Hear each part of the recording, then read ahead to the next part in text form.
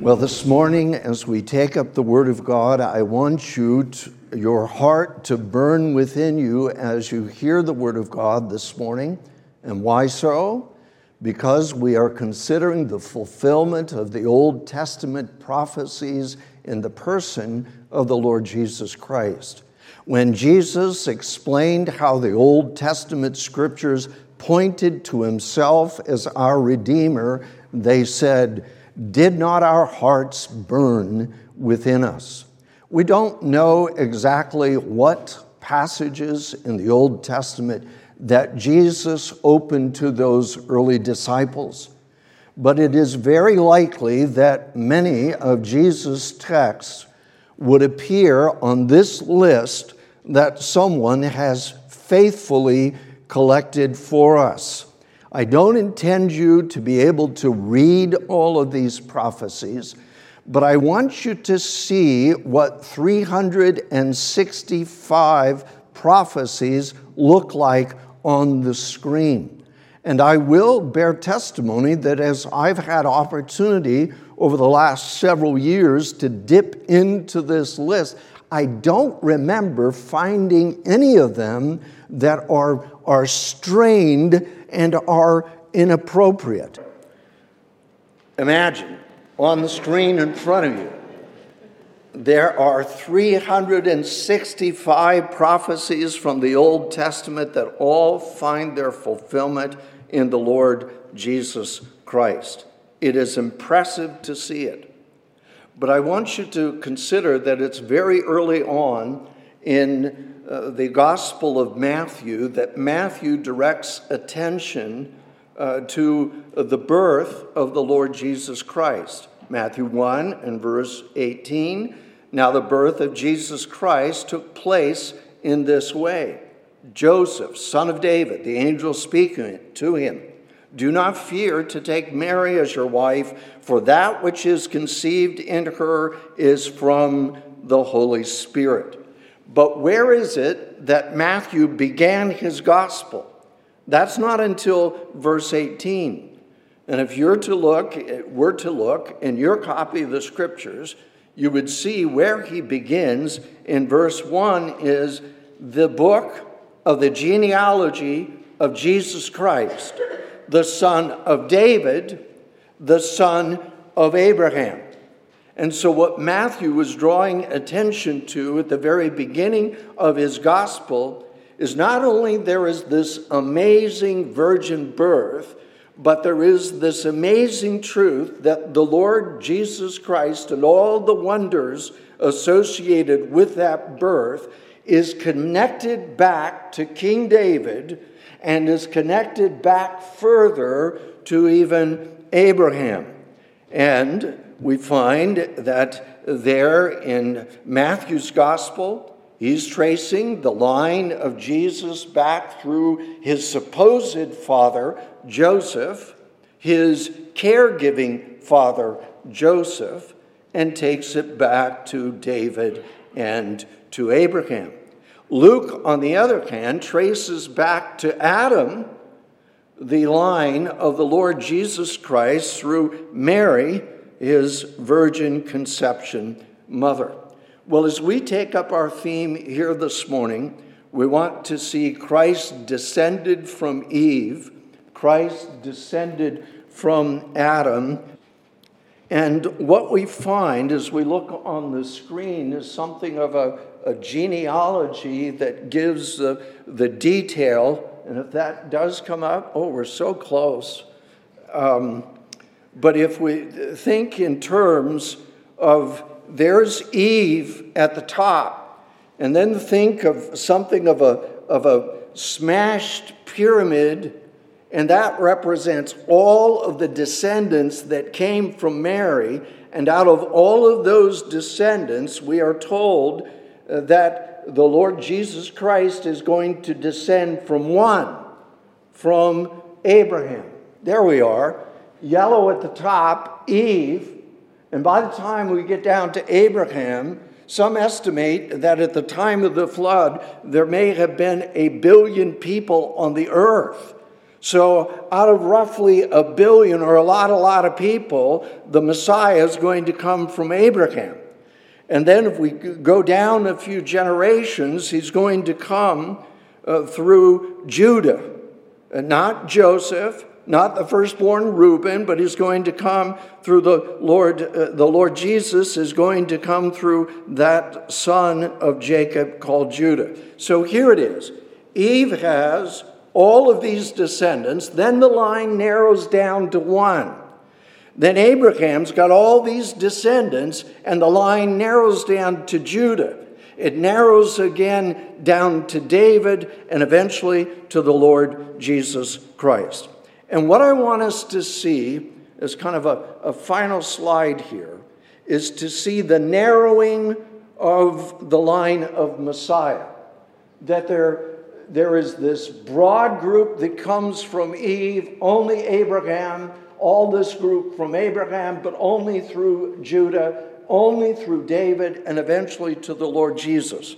But when we think of that narrowing of the line, we can think, well, the gospel of God is not for very many people. It's only to a few of us who've got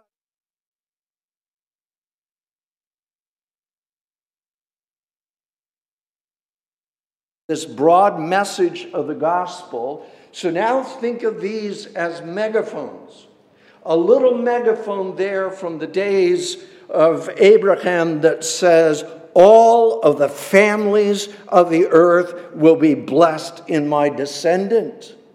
And then think of this larger megaphone that comes at the time of the Lord Jesus that says that the gospel is to go to all nations, make disciples of all the nations. So there we have something of what I hope you can get of a narrow line of where the Messiah is actually coming, and the amazing statistical probability that all of those 365 promises would find their fulfillment in the Lord Jesus Christ. Well, with that, let's come to the handout sheet here this morning. Roman numeral 1, Christ descended from Eve, the special humanity of the victorious hero.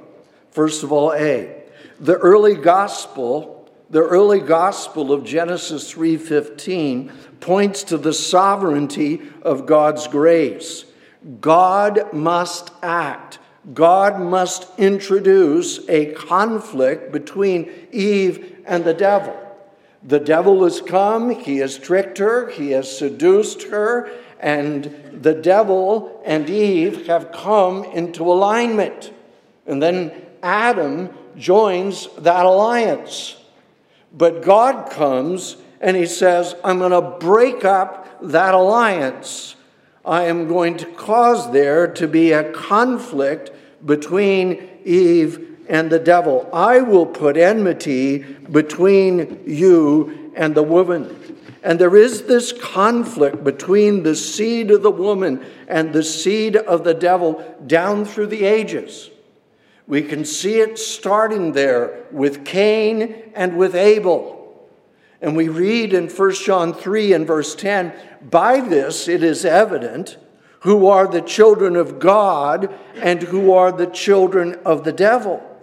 Whoever does not practice righteousness is not of God, nor is the one who does not love his brother. Verse 12, we should not be like Cain, who was of the evil one and murdered his brother. And why did he murder him? Because his own deeds were evil and his brothers were righteous. The sovereignty of God. He's going to intrude. He's not going to save everyone, but he is going to save a great host. Secondly, B, this early gospel points to the incarnation of the Redeemer.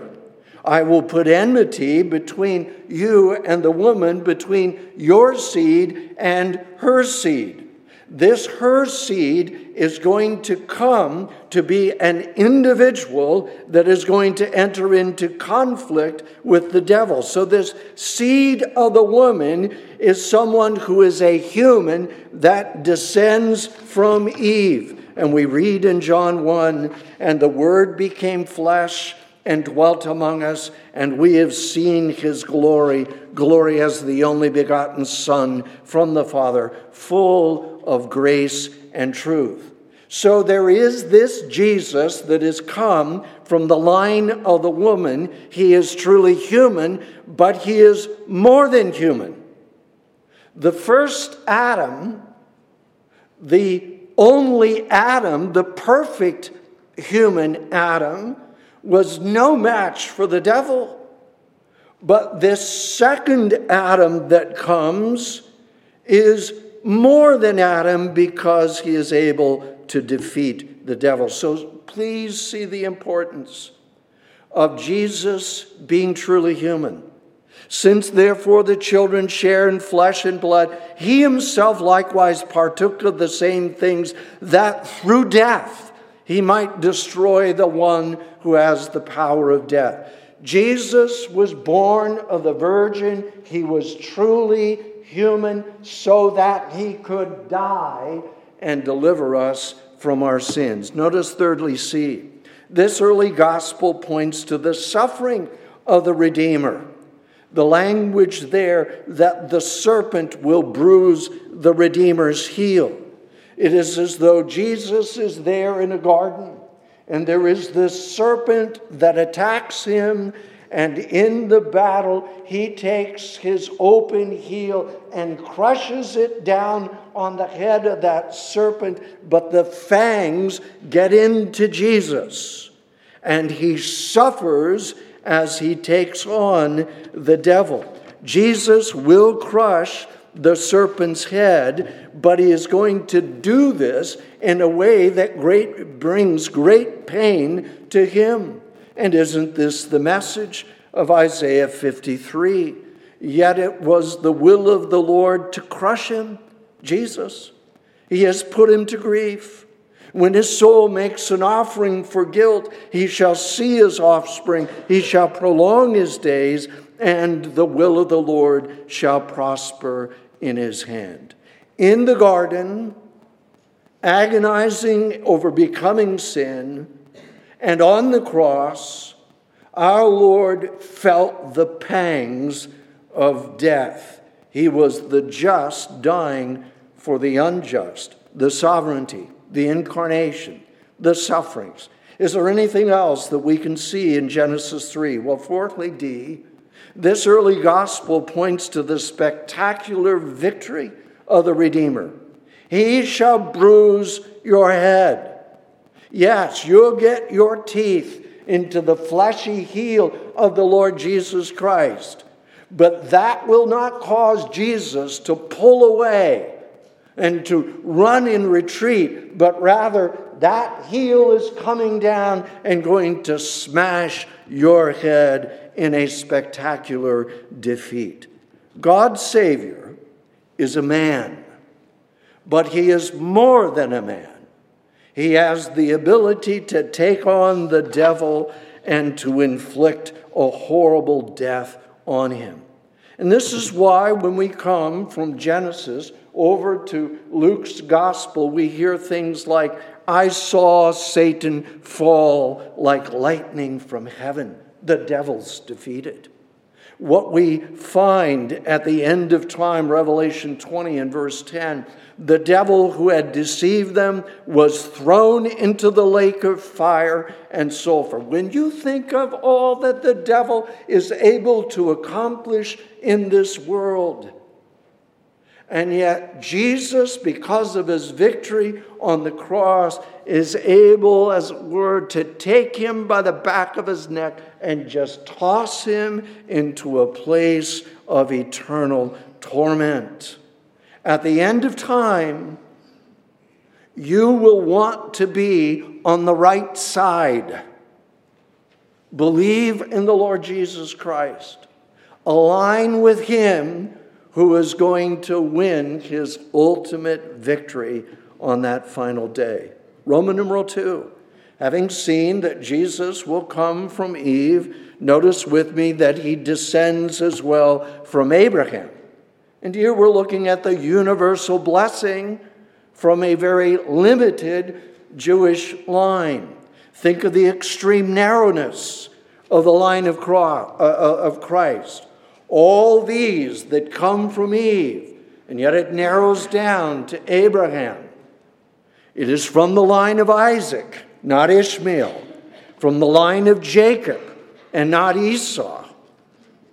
The Lord Jesus Christ has descended from the line of Abraham and then eventually to Judah. There is this narrowing of the line of Messiah's person. But we cannot for a moment think that there is a narrow gospel invitation. No. Secondly, B, consider with me the universal breadth of the Abrahamic blessing. In you, all the families of the earth shall be blessed. Salvation blessing is going out. So Psalm 72 can say to us, may he have dominion from the sea to the sea and from the river to the ends of the earth. And they're used to hearing about from the river to the sea, or from this river down here up to the Tigris River. But this promise is from the river out to the ends of the earth. Psalm 96 and verse 7, O families of the peoples, ascribe to the Lord glory and strength. To the New Testament, we can fast forward and hear Peter's preaching in Acts chapter 3. Repent, therefore, and turn back. And then verse 24, and all the prophets who have spoken from Samuel and those who came after him also proclaim these days. What days? The days of Jesus Christ. You are the sons of the prophets and of the covenant that God made with your fathers, saying to Abraham, and in your offspring shall all the families of the earth be blessed. God is making this absolute connection between Jesus Christ and the promise that he gave to Abraham of blessings to the ends of the earth. Here we see God's sovereign ability. All these people alive, and yet it's going to be through Abraham and on down through his line. This very Jewish Messiah with Abrahamic DNA is going to have that great megaphone that goes out to the ends of the earth so that Paul can preach to Gentiles that God has promised, I've made you a light for the Gentiles, that you may bring salvation to the ends of the earth. Paul can preach with his megaphone. God commands all men everywhere to repent. Let us think of our friends who labor in China and in Pakistan and in India and Morocco and Oman. And why do they go to such desolate and difficult places for the gospel? Well, it's because God said, all of the families of the earth, from Eve, from Abraham. But thirdly, Jesus Christ also descended from Judah, and here we consider the preeminent universal reign. What was the promise? There in Genesis 49 is a promise of preeminence of Judah, Judah's preeminence. Genesis 49:8, we read it, your father's sons shall bow down before you. And isn't that striking? Judah is not the firstborn. Reuben is the one who gets to wear the pin, firstborn of the family. But even if we think of the situation there in Egypt that recently happened, it has been fulfilled that dream of Joseph that all of your sheaves are bowing down to my sheaf. We're not expecting a preeminence in Judah. We would think Reuben or maybe Joseph. But here the promise at Jacob's death is that there will be praise that comes from his brothers. Leah, when she had Judah, said, "May God be praised." That's the name. Now Jacob gives it the meaning Judah will be praised by his brothers. The praise of his brothers, his victory over his enemies. Your hand shall be on the neck of your enemies. His homage from his brothers. Your brothers shall praise you. Judah's preeminence. That's fulfilled in Jesus. Secondly, B, Judah's lion-like nature.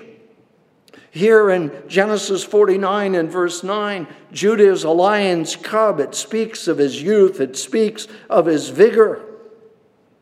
He crouched as a lion and as a lioness. His success in battle. From the prey, my son, you have gone up. His powerful peace. He bows down. He lies down as a lion. Who shall rouse him? There is peace that comes from him. And this is picked up all the way over in the book of Revelation, Revelation 5. We'll hear of it this evening.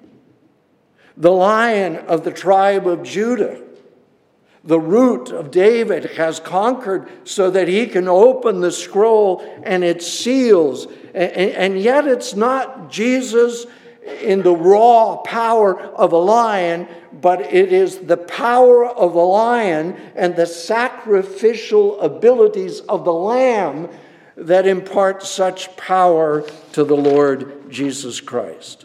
Ultimately, the Lion of the tribe of Judah in the person of Jesus Christ is successful in defeating the devil in the battle for man. And he does so as a sacrificial lamb at the cross. So Judah's preeminence, Judah's lion-like nature, and now Judah's universal reign, verse 10. The scepter shall not depart from Judah, nor the ruler's staff from between his feet. How can this happen? Yes, there are going to be a lot of Davidic kings that rule over Israel, but it's not satisfied in any one of those physical and earthly rulers of David. Because the scepter, the power, the royal staff, they do not stay with them. They live, they influence, they rule, and they die. But it is only in this greater Son of David that there is this fulfillment, that he will rule. He will rule for all eternity. Revelation 19 and verse 11. Then I saw heaven opened, and behold, a white horse. The one sitting on it is called Faithful and True, and in righteousness he judges and makes war. He is clothed in a robe dipped in blood, and the name by which he is called is the Word of God. From his mouth comes a sharp sword with which to strike down the nations, and he will rule them with a rod of iron. So here is Judah's descendant. He's got these emblems of that scepter and that staff of his rule. Notice the nature of his reign. Until Shiloh comes, or until tribute comes, and to him shall be the obedience of the peoples. Shiloh is one who gives rest and peace, and Jesus is the Prince of Peace. The extent of his reign, and to him shall be the obedience of the nations. Was there any king in the line of David that ruled universally? You see how this promise begs for something greater than a physical descendant only it's only fulfilled in the Lord Jesus. To him shall be the obedience of the peoples. There is peace that comes. He is the Prince of Peace. His rule extends from the river to the ends of the earth. And how does Jesus give peace? Well, you go to him with your sin. You ask him for his perfect righteousness. And through your faith in him, God gives you faith. God gives you peace with God through our Lord Jesus Christ. And now quickly, Roman numeral 4. Christ descended not only from Eve, from Abraham, from Judah, but also from David. Here is another narrowing of the line. Of all of those physical descendants of Judah, the line narrows again now to Jesus Christ. We read 2 Samuel 7, verse 11 is going to, and verse 12 is going to speak of an eternal throne. And yet it's some kind of physical connection to David. I will raise up your offspring after you, who shall come from your body. He's got your DNA. And I will establish his kingdom, and I will establish the throne of his kingdom forever. Well, notice with me, first of all, this physical connection to the Lord Jesus Christ. The Messiah who's coming is to have David's DNA and David's throne. First of all, the physical connection.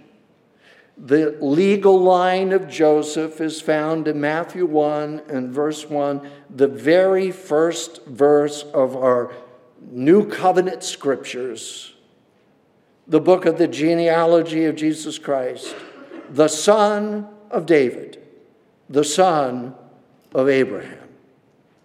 And when Paul picks up on how important this is, well, concerning the son, he was the son who was descended from David according to the flesh.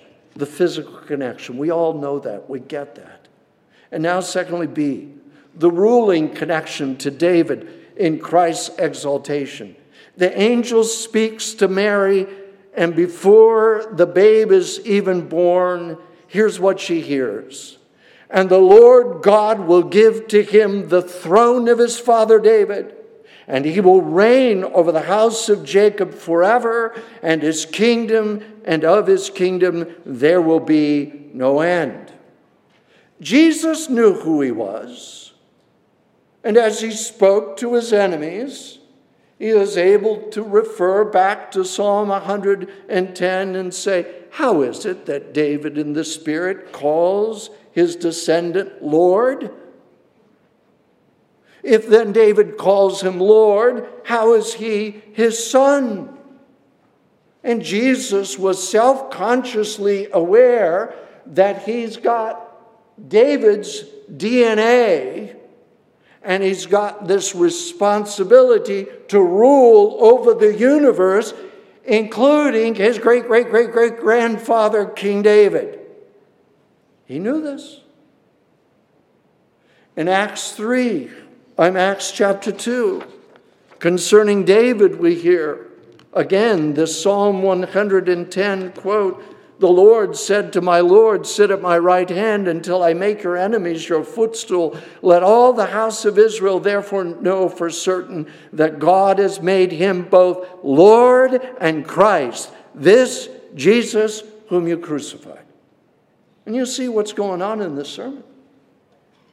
Peter is pointing out to David, you know King David? Here's his greater son. And he is a son who is to rule over all of us, and he's going to end up ruling over his great-great-grandfather because he called him Lord. And we find in Revelation 22, the Apostle John makes this connection, pointing to Jesus, pointing back to David.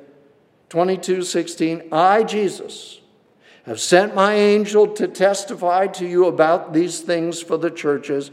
I am the root and the descendant of David, the bright morning star.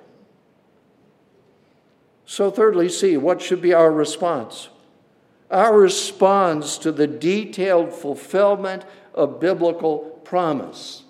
There's someone who's going to come from Eve who is a true man, and yet he seems to have superhuman power to destroy the devil. There is this one who is to come.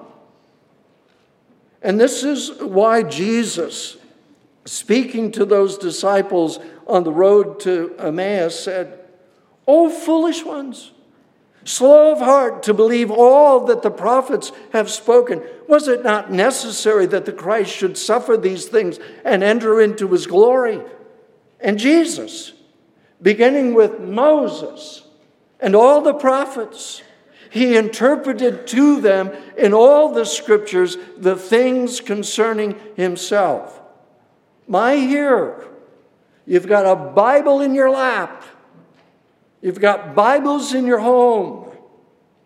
Believe what Moses says. Believe what the prophets say concerning Jesus. Jesus wants not only those disciples, but he wants you and me to embrace him from the heart and know that he is the one who has been appointed to work our deliverance. Do you believe it? Do you believe that Jesus is the superhuman hero that defeats the devil? Please believe it. And be on the right side.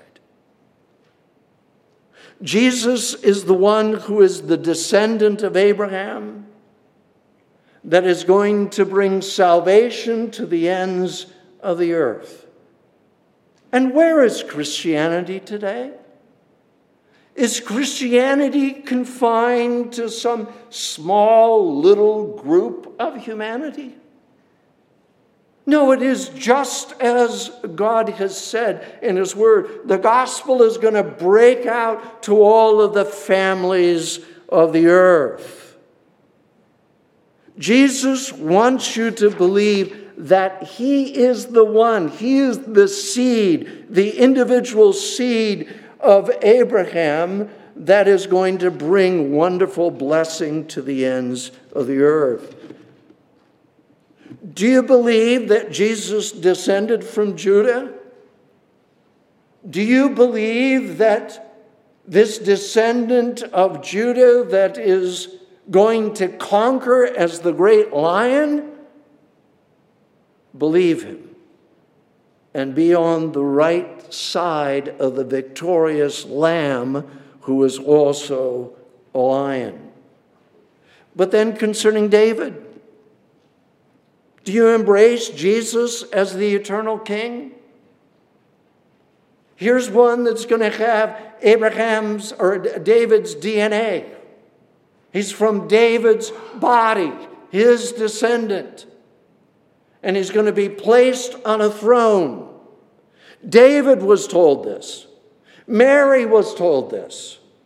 And Jesus is the fulfillment of this. Oh, please hear all of these wonderfully fulfilled promises and be amazed.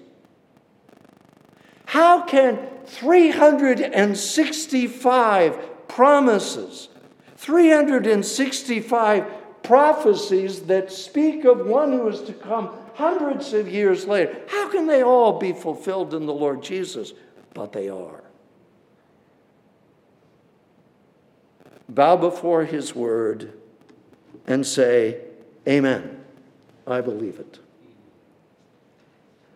Come with the faith that these two disciples on the road to Emmaus have. They hear the word of God and they believe it. And then they come to realize that this one who has just been talking to them is the one who died on the cross for their sins, who's been laid in the tomb. And here is the answer to the empty tomb. The Lord is risen indeed. Amen. I believe it. Let's pray. Father, please take the truth of your holy word and impress it on our hearts. Father, thank you for condescending and giving to us all of these prophecies in the Old Testament concerning your Son, the Lord Jesus. We thank you that we've had the privilege to trace out just a few of these promises here this morning. And yet we see how suitable all of these promises are when we think of the Lord Jesus Christ, of what he has done for us, dying in our behalf, being raised from the dead, coming again to establish his rule over all, his casting out of the devil. Thank you, Lord Jesus, for being willing to have the fangs of the serpent come into your heel. Thank you for not recoiling in the midst of your pain and your suffering, but thank you, Lord Jesus, for stomping down on the devil's head and winning this great victory for us. We pray, Lord, that you would have your truth to go forward in Holy Spirit power. We pray this in Christ's name. Amen.